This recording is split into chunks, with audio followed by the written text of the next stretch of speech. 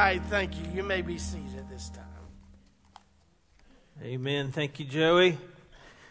Thank you for coming out tonight. Once again, this is our last night to do this, but we're going to be passing around our Girl Scout cookie form for one of our little ones in the weekday. I think it's made it around, but Will's got it. Just if you'll start that around and give it, whoever has it last at the end, give it to me. We just want to, don't give the bill to me, give the form to me. Hey, thank you for coming back out tonight. Last week we talked about an important topic that we need to be talking about as a church, and that is the issue of biblical sexuality, homosexuality we talked about last week. If you didn't pick up a handout and you want one, let me know and I'll send you the link, or I'll have some more printed out for you. Tonight we're dealing with a topic that is equally important in our culture, and that is, does divorce disqualify you? And so we're going to be looking at a lot of things about that, and there is a lot of opinion, there's a lot of scripture, and so we're going to run pretty fast tonight because I know that 7 o'clock will get here quickly. Next week we're going to be talking about a Christian and politics, and I mentioned this morning, in honor of doing a little bit of politicking, we're going to be voting for your favorite soup next Sunday, and we'll kind of eat a little bit before we get going with that study. So if you want to bring a bowl of soup, we'll have people vote like we've done before, and that money will go for missions. So let's just jump in and get started. Just like with the subject of homosexuality, our world tries to tell us that there's only a couple options in dealing with this topic. Either we affirm and love the person and sweep all of the sin in history and all the relationship and breakup and blah, blah, blah. We sweep it under the rug and we don't talk about it. And everything's right in fantasy land. Or we cast that person aside and cast them out.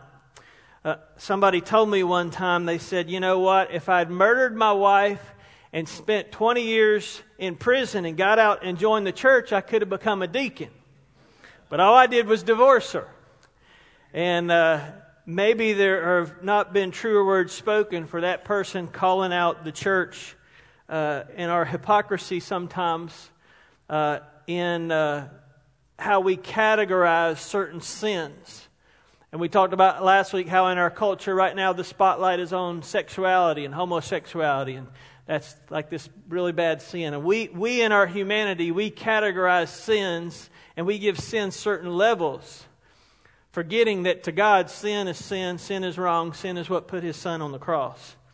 So I want to share several things with you tonight. The first one would be this, to kind of talk about just real quickly some things that can help against divorce, because some of us are single, some of us are young, some of us are youths, and we're maybe thinking about one day having a family and getting married.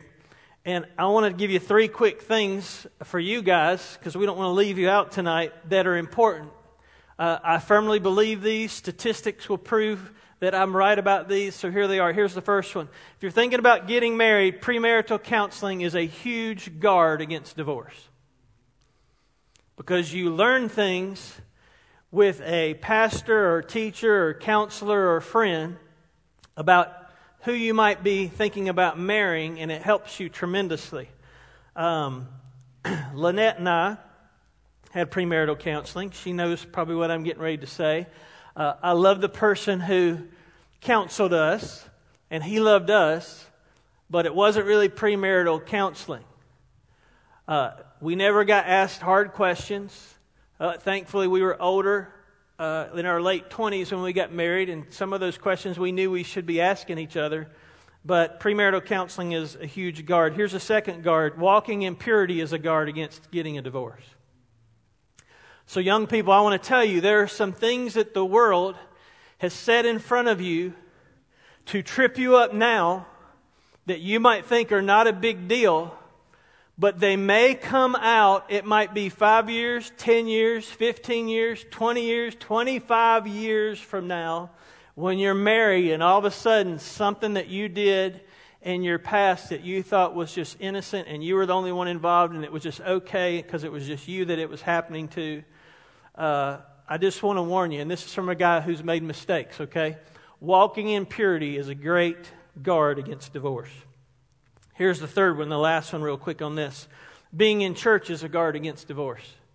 Statistics prove for those people who are married and they're consistently in church, the rate of divorce is much less.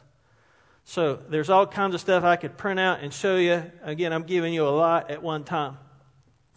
So before we get into really thinking about does divorce disqualify you, I want us to think for just a minute. I'm not a divorced person. I know many divorced people. I know one divorced person very close. So I've shared with you guys that during these nights I'll be very real, raw, transparent with you. Because even your pastor and all of us as pastors are not protected against the things of the world that infect our lives and our families just like they do yours. So when I think about divorced people, I think about my sister, who just went through a divorce a little over a year ago. 20 years of marriage, 3 kids, 2 teenagers, one who's not a teenager anymore. And so I see this in a very real light. Maybe some of you in here, you know, all of us know divorced people. Maybe you yourself have been through a divorce. and based on what she has told me and what I've seen in 30 years of ministry, for those of us maybe who can't tune in quite as much to the heart of a divorced person, I want to tell the rest of us as a church family what I've been told and experienced and what my sister has told me she feels like being divorced. She feels like divorce is a death. She says actually it may have been easier if one of us had died. She says divorce is one of the deepest rejections she has ever faced. She says divorce has no closure, especially if you have kids involved. She came by our house yesterday, and her ex-mother-in-law came by to pick up the youngest son, and I could tell as she headed out to the driveway for them to meet, wasn't a real pleasant experience.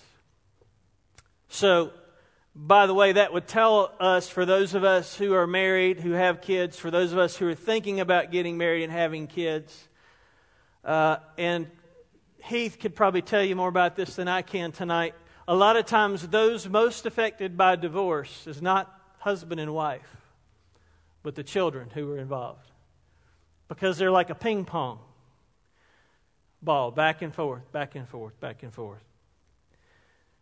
One of the things that's often true, and was true of my sister, those of you that went with us to the Dominican saw this, because she went on that trip, thankfully.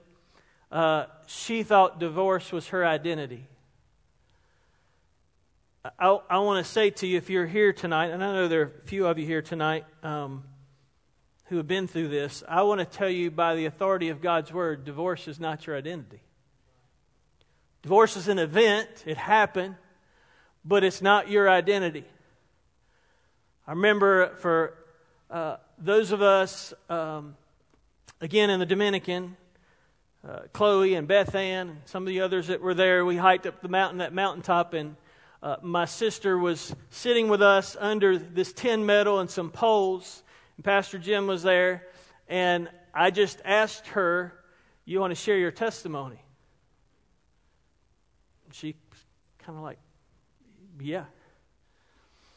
And so she got up, she started trying to share her testimony, and then she got choked up, and Daniel, our translator, started translating for her, and she shared in short, basically, that she thought God was done with her because she's been divorced. Folks, that's the furthest thing from the truth. So if you're in here and you've been through that, I want to tell you again, we're going to look at Scripture tonight that backs up what I'm telling you. That if you've been through this event of divorce, God is not finished with you yet. He's not done with you. One of the things about divorce, too, that my sister would chime in if she was here and say is, it's not always initiated by the guilty party. she was told by a lot of well-meaning people, and this makes it very hard for pastors and leaders to know what to say in these situations, because she was told for many years, just stick it out, just stick it out, just stick it out. And I knew enough about the situation that, to be honest, for her to make it 20 years is a miracle that she put up with some of the things that she put up with for 20 years. Divorce is hard for those of us who've been through that. Sunday mornings is hard for those of us who maybe are in that capacity. We maybe dread Sundays. She dreads Sundays. She dreads going to church because she feels like, again, that's going to be her identity. So just to kind of set the stage for what, and some of you who have been through this can speak better than me on this topic, so I'm trying to be sensitive and not, I would never say that I stand in your spot and I know how you feel, because I don't. But I think it's important that for us to really even answer the question, does divorce disqualify you? We have to back up a little bit, just like we did with sexuality and homosexuality, and talk about biblical sexuality. Likewise, we have to back up and actually understand, what is marriage supposed to be? Because knowing what marriage is intended to be will help us understand where divorce fits in. It's kind of like nighttime. Nighttime is nighttime because we know the opposite. We know what the sun shining outside looks like. It helps us figure out how to kind of think through that. So let's talk about for a minute God's purpose for marriage. God does not like divorce because it really tears at the very heart of God's redemptive plan for mankind. If you got your Bible, you can turn to Matthew chapter 19. We're going to look at a couple different passages tonight.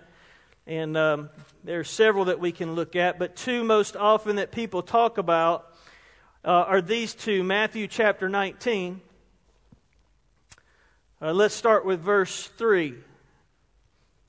Here's what the Pharisees, who were those folks that loved to test Jesus, come and ask him. Matthew 19, verse 3, they said, "Is it lawful for a man to divorce his wife for any cause at all?" Notice the way they asked that question. And Jesus answered and said, "Have you not read that he who created them from the beginning made them male and female, and said, for this cause a man shall leave his father and mother and shall cleave to his wife, and the two shall become one flesh. Consequently, they are no longer two, but one flesh. What therefore God has joined together, let no man separate." And they said to him, "Why then did Moses command to give her a certificate and divorce her?" And Jesus said to them, "Because of your hardness of heart, Moses permitted you to divorce your wives, but from the beginning it has not been this way. And I say to you, whoever divorces his wife except for immorality and marries another woman commits adultery." The disciples said to him, "If the relationship of the man with his wife is like this, it's better not to marry." But Jesus said to them, "Not all men can accept this statement, but only those to whom it's been given. For there are eunuchs who were born that way from their mother's womb, and there are eunuchs who were made eunuchs by men, and there are also eunuchs who made themselves eunuchs for the sake of the kingdom of heaven. He who is able to accept this, let him accept it." So let's just talk about this passage for just a minute. Jesus answers their question basically by pointing them to the very purpose of marriage. So what is the purpose of marriage? Because if we understand the purpose of marriage, we'll understand the correct context of divorce. Here's the first purpose of marriage. The first purpose of marriage is to mirror the image of God. That's why marriage is important. That's why we actually have marriage.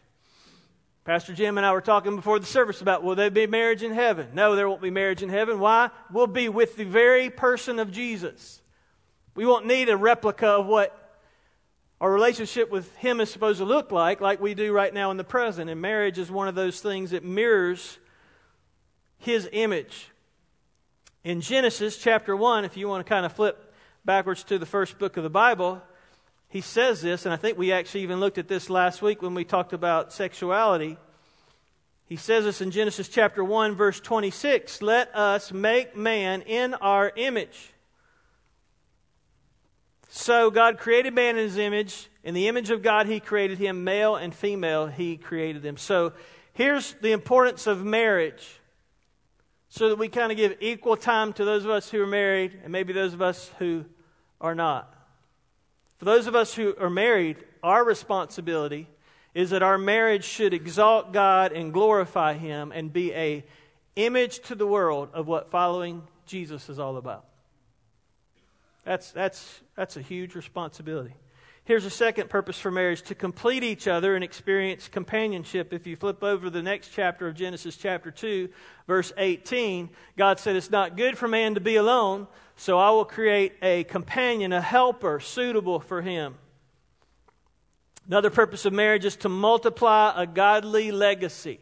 Be fruitful and multiply. We talked about that a little bit last week as well.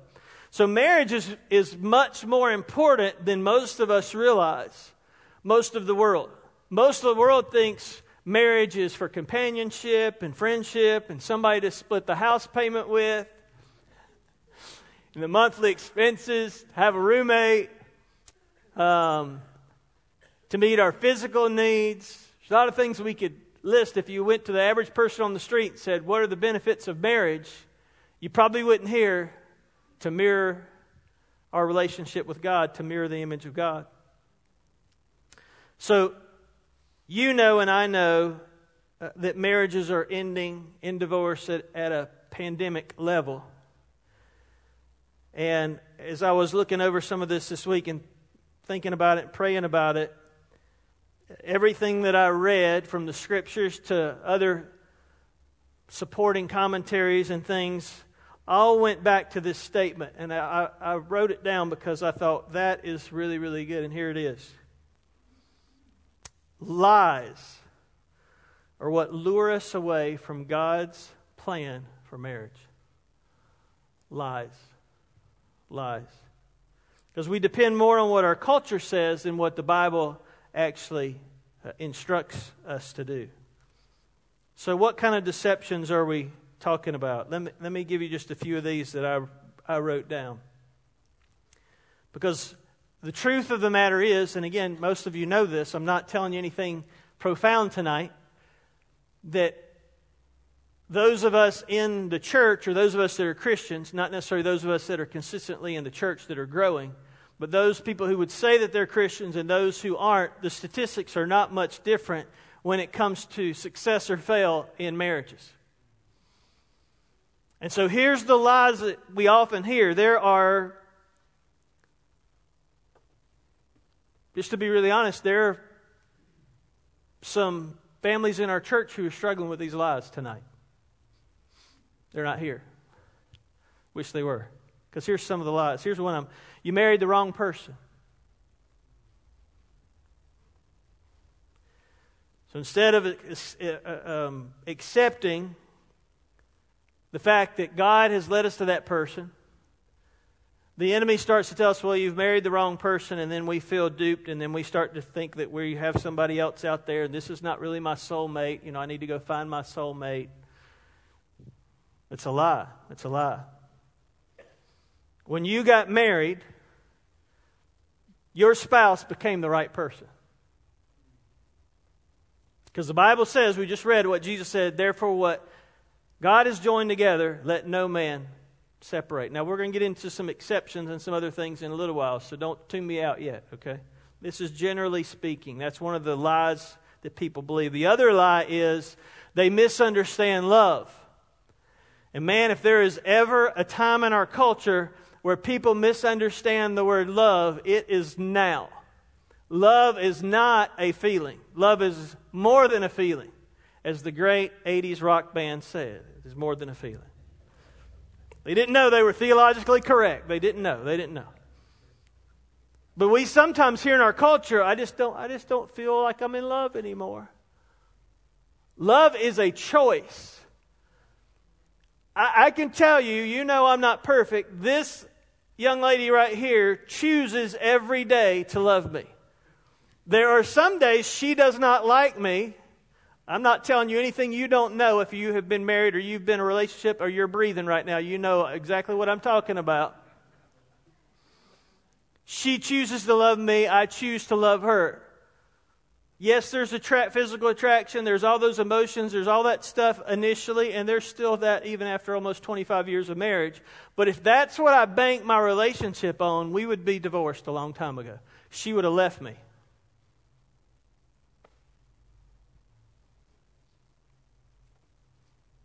Early on, she would have left me. Because I was married to somebody else. I was married to the ministry.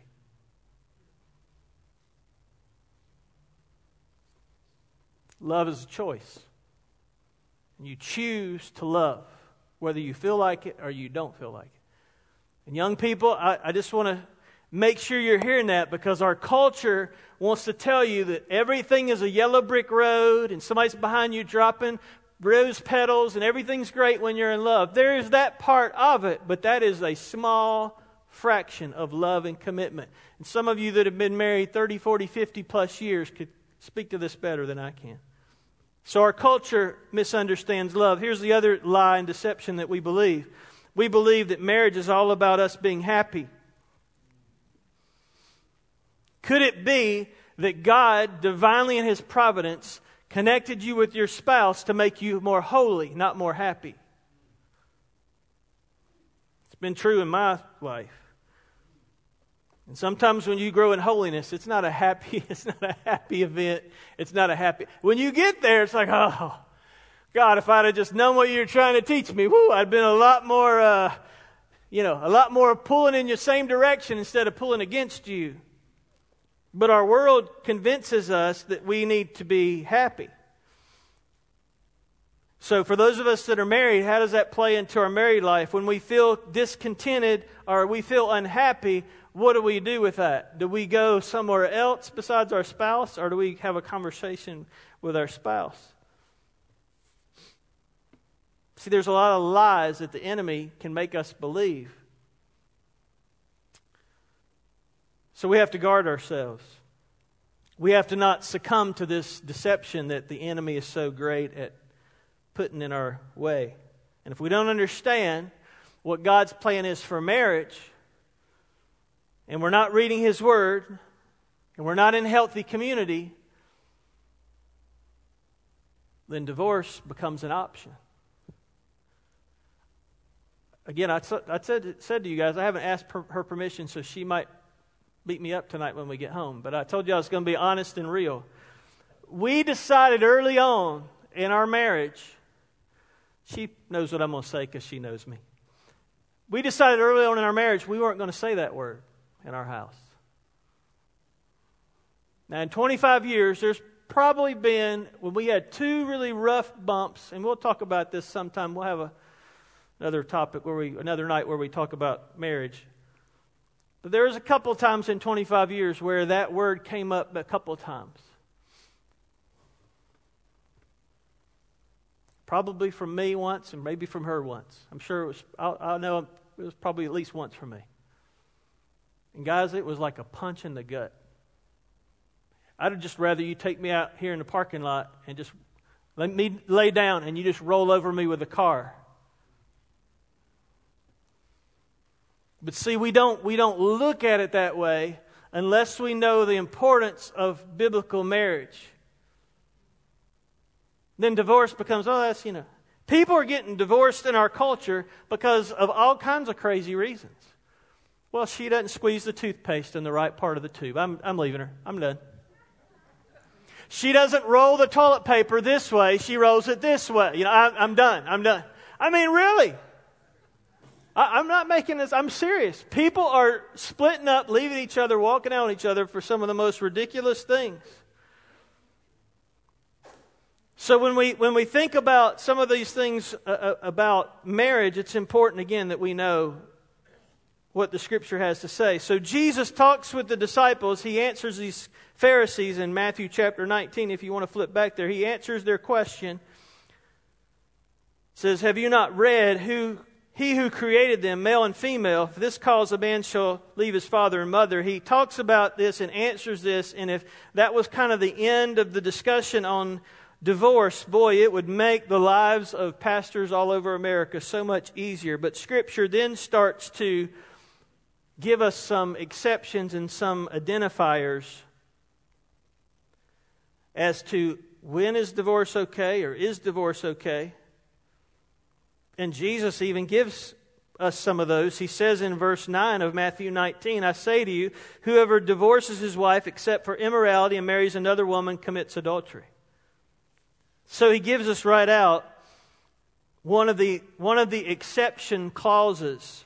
Another one is in 1 Corinthians, if you want to kind of turn to the right, one of Paul's letters, 1 Corinthians chapter 7. And the whole chapter is about marriage. I encourage you to read it sometime. But when you get down to 1 Corinthians chapter 7, we'll jump in at verse 15, he gives another exception. He says, if the unbelieving one leaves, let him leave. Talking about marriage, if you have an unbelieving husband, he says in verse 14. Then verse 15, if the unbelieving one leaves, let him leave. The brother or the sister is not under bondage in such cases, but God has called us to peace. For how do you know, O wife, whether you're going to save your husband? Or how do you know, O husband, whether you will save your wife? So young people, here's another little tidbit of free advice for you. If you're a born-again, child of God, disciple of Jesus, you're trying to follow after Him. And I'm not telling you anything that I'm sure Heath has not said every single week. If you're going to court, date, go out, go together, whatever the vernacular is nowadays, hang, whatever. When I was a young teenager, it was go together. And my mom and dad used to harass me about that. Where are you going? I'm going with whoever it was. I'm going with Connie. Where are you going? You're 13. You can't go anywhere. You don't have a driver's license. I mean, they would harass me. But that's what we called it. So whatever you call it, here's the caution for you. Be careful who that person is. Because you don't know how your emotions are going to get tied up into that person. And if that person is not a child of God, Paul talks about being unequally yoked, and he talks about that for a reason. If you get all tied up emotionally with that person and then you, quote, fall in love, and then you get married, I know many people, unfortunately, that I grew up with who were believers, who married someone who wasn't a believer. Most of them are divorced, and the ones who aren't divorced, their life is miserable. Because they're pulling in one direction, and the other person who doesn't know Jesus is pulling in the opposite direction, which only makes sense. And not to add anything to God's Word about being unequally yoked, but I would say also, it's not enough anymore in our culture to find somebody who says, oh, I'm a Christian. If you want a checklist of questions to ask that person, come see me and I'll give you one. Because anybody and everybody now in America says, I'm a Christian. I'd have some harder questions. Trust me, my daughter's dating somebody and I can't wait till she brings him home. Because along with the shotgun, I got a 100-question survey. And that's probably why she hadn't brought him yet, because she knows she better be ready. He better be ready. Some of those questions are going to be, are you following God? Are you in God's Word? Do you have a relationship with God? Or you just have your name on a church roll somewhere that, says you're a church member? So all those things are important. All those things are important. So if we look back again at Matthew chapter 19, I know I got you flipping back and forth, but back to Matthew chapter 19, we'll notice that from what Jesus said, He's talking about divorce, He's talking about remarriage, and it's important to note that He says something, a little phrase that we may have just skimmed over. Well, He says it in verse 4, He says, He who created them from the beginning made them male and female. So from the beginning is a little bit of a hint. And then it's in, let me find it. I'm looking for it. Verse 8. When they say to him, then why did Moses command to give her a certificate and divorce her?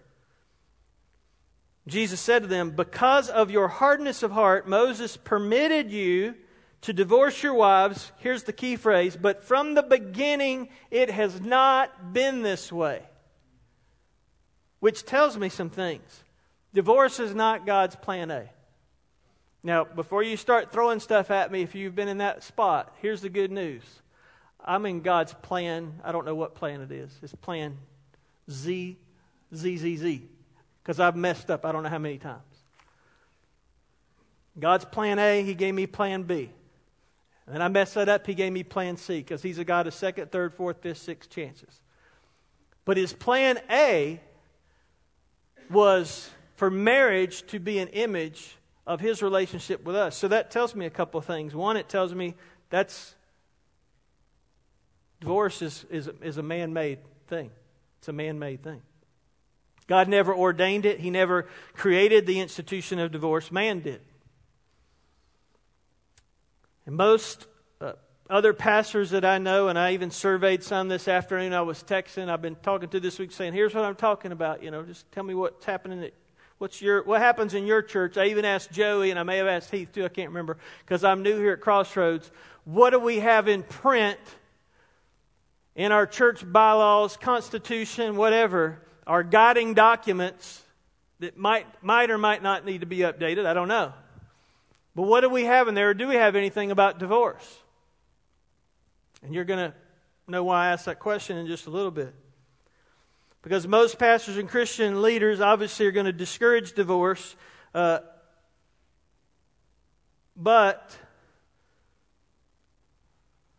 there are some times when I think about, again, my sister, where you go, okay, God, I wish that life was all black and white, don't you? What I'm finding the older I get is there are some things that are black and white. And this, again, is the standard for everything. This book, God's Word, is the standard for everything. But because of the crazy, sin-filled world that we live in, sometimes things get a little gray. And we have to sift through God's Word to figure it out.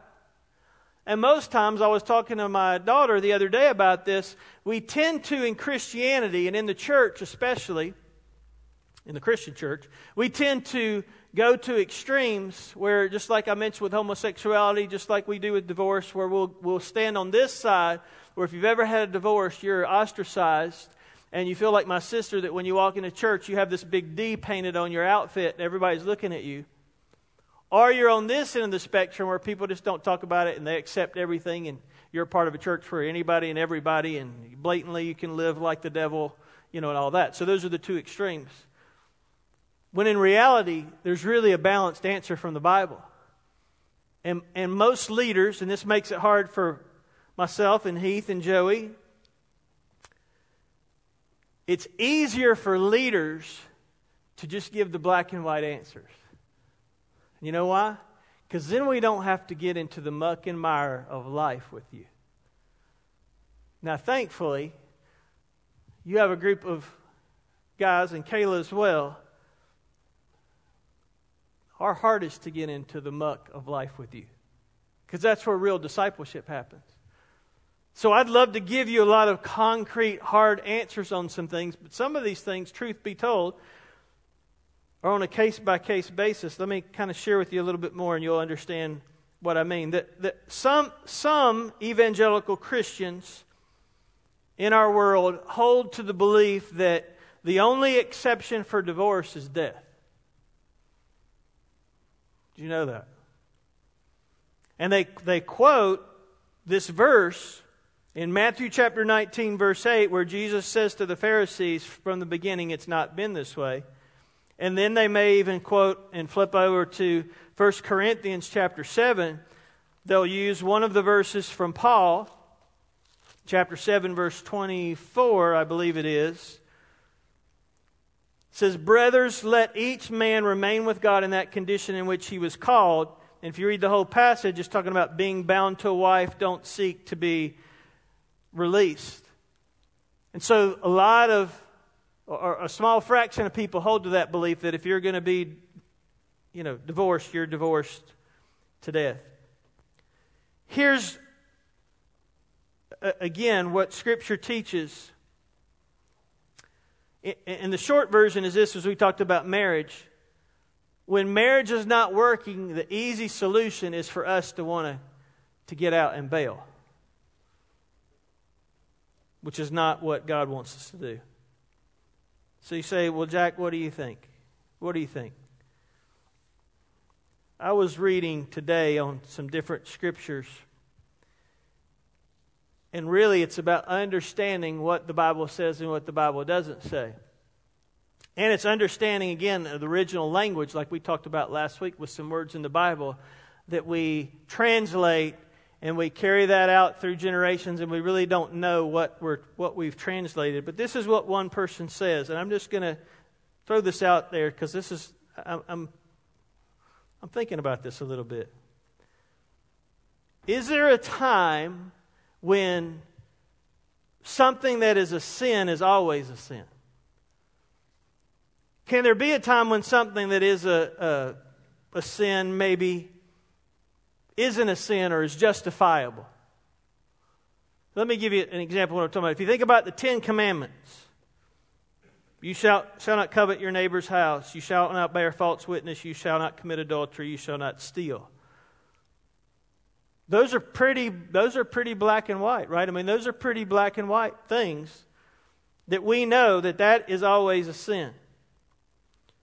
But then if you study some of the other commands of Scripture, like this one, and I've heard this mistranslated even as I grew up, and I grew up in a great church. You shall not murder, Exodus 20:13. So is there ever a time then that there is justification by God for murdering someone?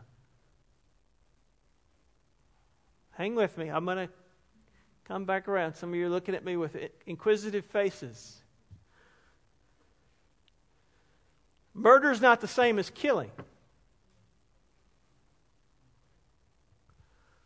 Murder, according to the Bible, is the motive behind killing someone.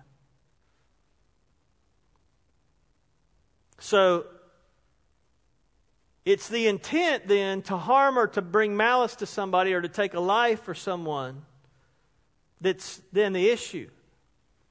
So murder is always a sin, but maybe killing is not necessarily a sin. You could kill someone in self-defense. You could kill someone, our military, those to defend our nation. You could kill someone by accident. Think about the story of Joshua chapter 20.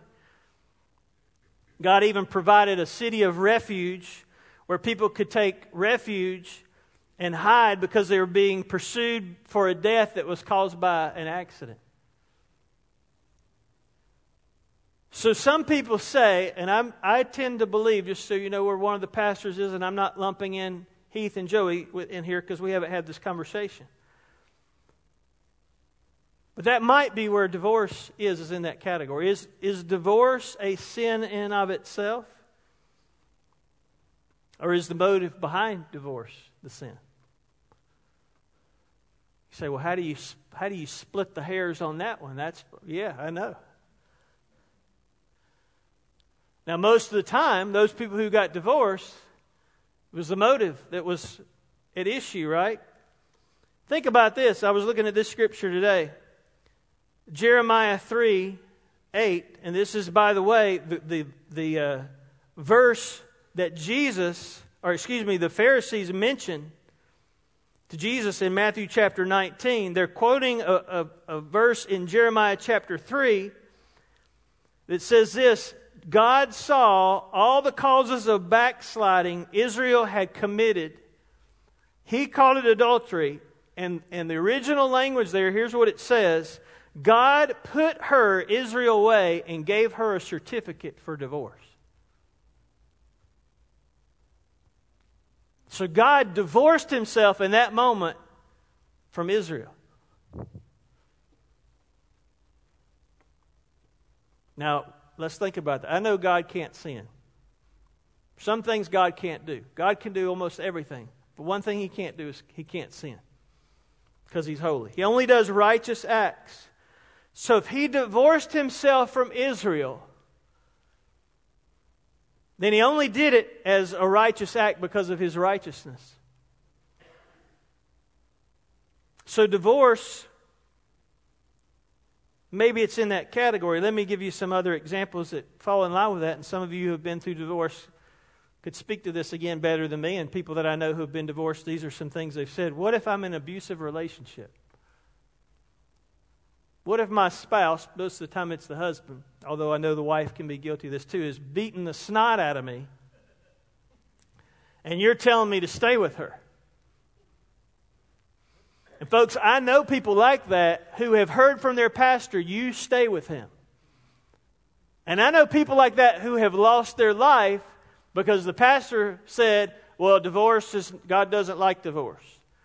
And they've actually even said, which is another word that's not exactly the way it's translated in the Bible. You guys please don't think I'm liberal. I went back and studied over this a lot the last few weeks because I really wanted to know what I thought up here and here. God dislikes divorce, but God never said He hated divorce. He dislikes it, which is, we might be splitting hairs. This is important, though, that we as a church know what the Bible says, because people outside there will twist it around and they'll say things to us, and if we don't know, then we'll go, well, yeah, you're right, that's what the Bible says. The Bible doesn't say that. The Bible says God dislikes divorce. Matter of fact, it only says that God hates 7 things in Proverbs chapter 6, verse 16. And the writer lists those things that God hates. And it's actually the word translated hates. A proud look, a lying tongue, hands that shed innocent blood, a heart that devises wicked plans, feet that are swift to run to evil, a false witness, and the one who sows discord among brethren. So God hates those. So if He gave a provision in the Scripture through Moses for divorce, then can we say God hates divorce? He dislikes divorce. But He's given a provision for divorce. Moses gave a provision for divorce. We know what some of those provisions are. I just read a couple of them that Jesus said in Matthew chapter 19. Immorality. Marries another woman. I'm just thinking through this with you tonight. I see some of you thinking, it's good to think. It's good to stretch your brain. Pastor Jim asked me a few questions this week, stretched my brain a little bit. We're going to be married in heaven. You don't have to answer that. We'll answer it later. But it's good to stretch your brain a little bit. So what does all that have to do with what we're talking about tonight? If God hated divorce the way we have termed that in our culture, then I don't believe He would have made a concession for divorce. I believe He would have said, as some evangelical Christians hold the position, that divorce is basically a sin and God's done with you. But God gave a provision for divorce. God gave a provision for sin in general, and His provision is Jesus Christ. Doesn't mean we condone that. But true, we shouldn't make people who feel divorced feel inadequate, second-class Christian. One day you'll work off your sin and you'll be worthy enough to know Jesus again.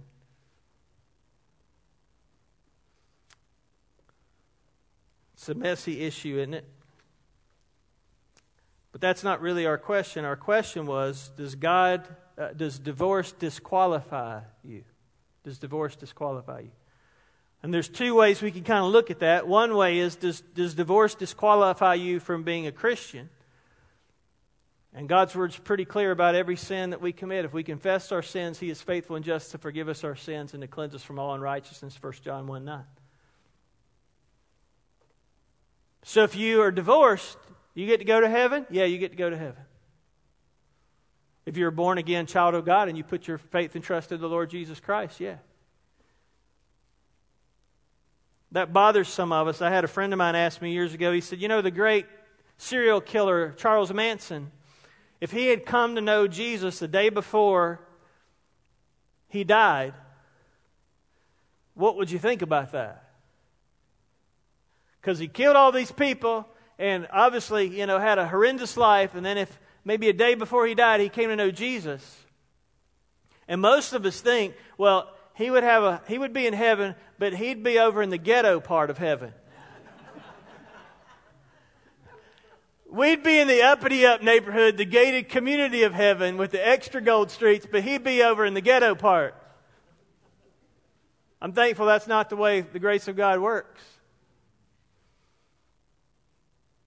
So if you've been through that event, it's not your identity again, but if you've been through that event of divorce, or you know somebody who has, I want to encourage you, church family, reach out to them and share the grace and the love of Jesus with them.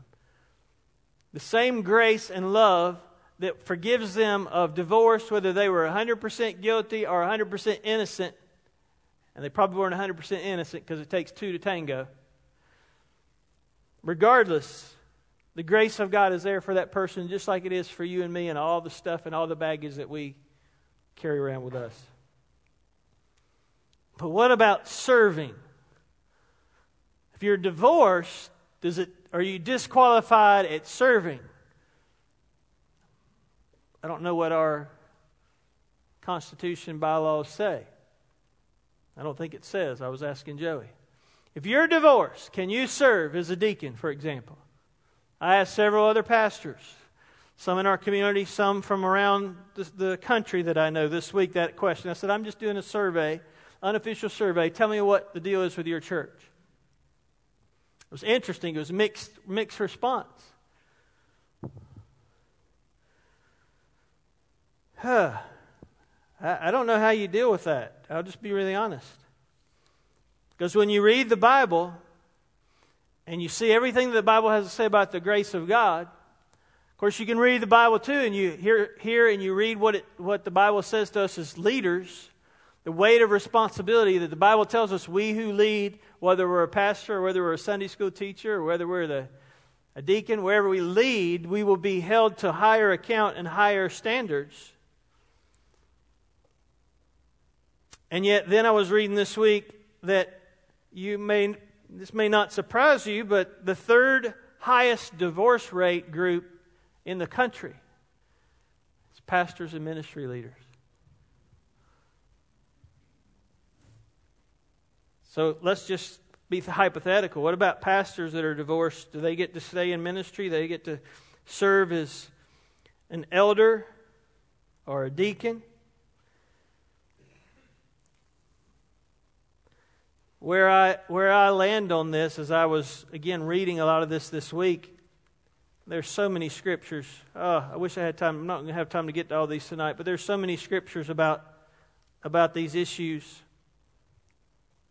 I think about the scripture in 2 Corinthians where Paul said in 2 Corinthians 5:17, you're a new creature. If any man is in Christ, new creature. The old is gone, the new has come. But then I think about our role here at Crossroads being in leadership. And I was looking for a quote because this person put it really well, and I can't find it, but it went something like this. If I find it, I'll post it on Facebook or on the website. There's the scriptures, of course, that talk about you as a leader being even a deacon, and this is part of our deacon job descriptions, if you will, that you're a one-woman man. And literally, that's the way the scripture is translated. Which means, are you being faithful? If you're currently married, are you being faithful to the person to whom you're now faithful?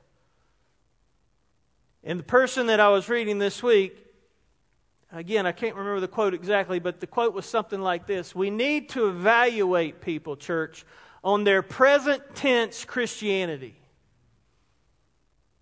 Because if any of us were evaluated on our past history, I wouldn't be up here tonight. I might as well sit down, seriously. So we have to evaluate people in their present tense Christianity. One of the pastors I was talking to this week said they're in the midst of changing their bylaws, constitution, when it comes to deacons. Because he said, here's the reality in our church. We have people Some of it was BC, before Christ. They had a relationship. They had a divorce. They came to know Christ. They're growing in their walk. Some of it was after they came to Jesus. They had a roller coaster ride. There's things about the marriage, the man they were married to, something happened, blah, blah. But for the last couple years, they're the most faithful person in our church. They could preach better than me, blah, blah, blah, blah. What do? Do you bench those people? Does Jesus bench those people?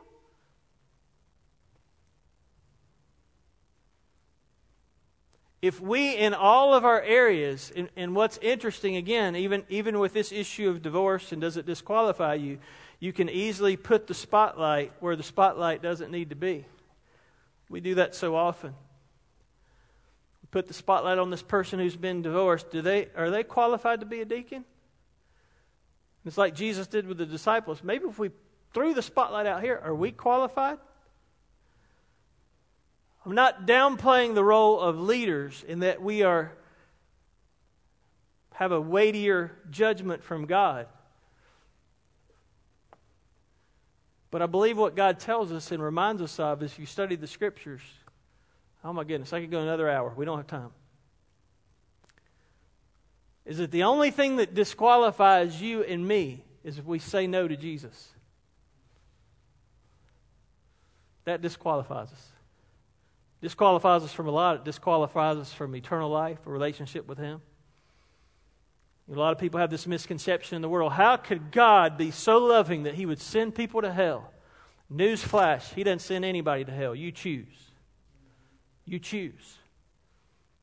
So the only thing that disqualifies us is choosing not to follow and acknowledge Jesus as our Savior, as the person who can forgive us of our sins, as the person who makes us qualified.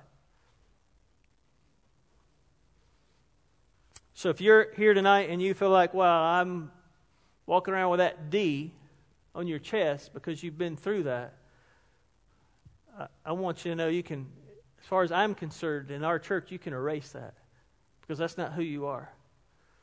I know people who have gone through divorce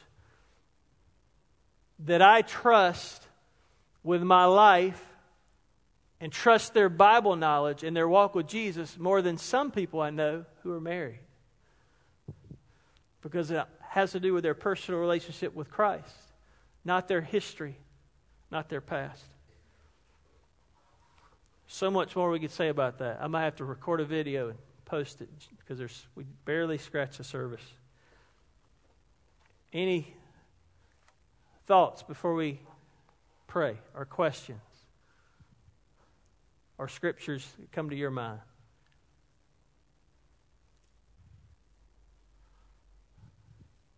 All right. So you youths that haven't gotten married yet, choose wisely. I waited a long 28 years, but it was worth it. It was worth it for you too, wasn't it? Okay, never mind. Don't answer. Don't answer. Don't answer. Don't answer. Don't answer. Don't answer. We're going to pray. There's so much more we could talk about. We could talk about remarriage. What's the Bible have to say about that? We could talk, and I believe the Scriptures tell us there's a place for that. I'm hoping, again, just because she's a near and dear part of my life, and I'm hoping that she actually will move, and I'm hoping that she will become a part of our church family in the next year. We'll see what God's up to. But when I think about my sister, I'm hoping, she's 49. She has 3 kids. One's still left to raise by herself because her husband's... I'm hoping that God would send her somebody who can demonstrate to her what a real man is, that loves God. So let's pray together. Lord, I love you. I hope that anything I've said tonight that is not true from your word, you would erase from our memories. There's so much in your word I need to learn. And so much we want to know. 2 things I know. That you are God. And you are a forgiver of our sin. And the second thing that I know, Lord, is that you want our identity to be in you. And for those of us that know you, despite our past and despite the way we feel And Lord, I know that selfishness really is the number one reason that most of our marriages don't last. And yet I know that you can forgive even selfishness. And you can restore us. And you want to use us.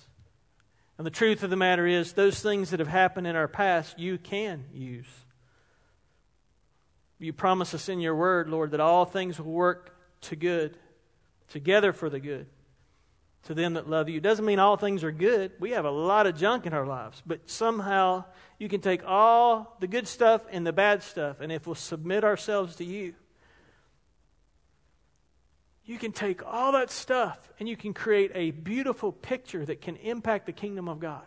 Only God could do that. Only you could do that. So Lord, I pray for friends in this room that maybe need to be reminded of your goodness and who you are. I pray for those of us, Lord, who have friends who have gone through this event of a divorce. We know a lot of times we say it's an event, but it can be ongoing. Would you help us to be the grace and the light and the truth of Jesus to them? Now go with us tonight. Use us this week to impact our world for you. Lord, help us to stand firm on the truth. Guard our hearts. Keep us pure. Help us to lean on you in Jesus' name. Amen. Amen. God bless you. Don't forget, next week, bring your soup. Yes, sir. Yes.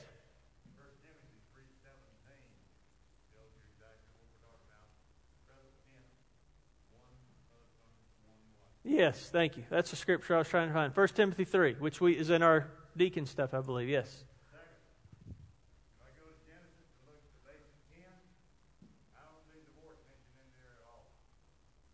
That's right.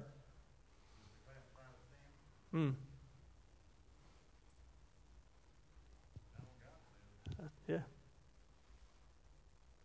He gives that provision.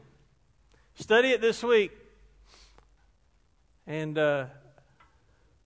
I gave you this freedom my first Sunday, and I haven't said it a lot since, but I still my heart. You find something that you can come up and say, you said this and the Bible says this.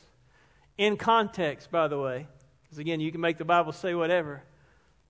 But let's sharpen each other, okay? I got a homework assignment. Well, I won't give them your... Pastor Jim gave me a homework assignment. Next week, I'll wait. I'll give you a homework assignment next week. You get this week off. Next week, come back. We're going to talk about next Sunday night, a Christian in politics. And I'll be politicking for the best soup. We're going to raise some money for missions next Sunday night, too. And have a great week. Love you. Take care.